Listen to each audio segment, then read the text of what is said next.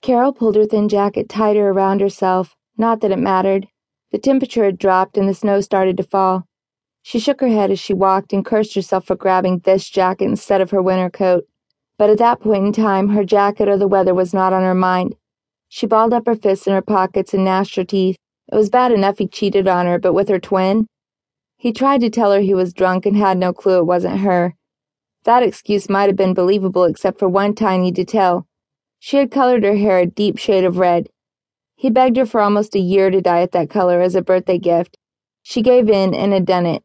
She cried as she remembered the look on his face when he saw her with red hair. He picked her up and swung her around and laughed like he was a little kid. She wiped her tears from her cheeks and wrapped her arms around herself even tighter.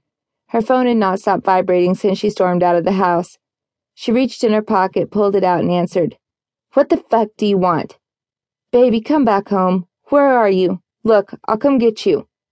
"You know what? I have a fucking better idea.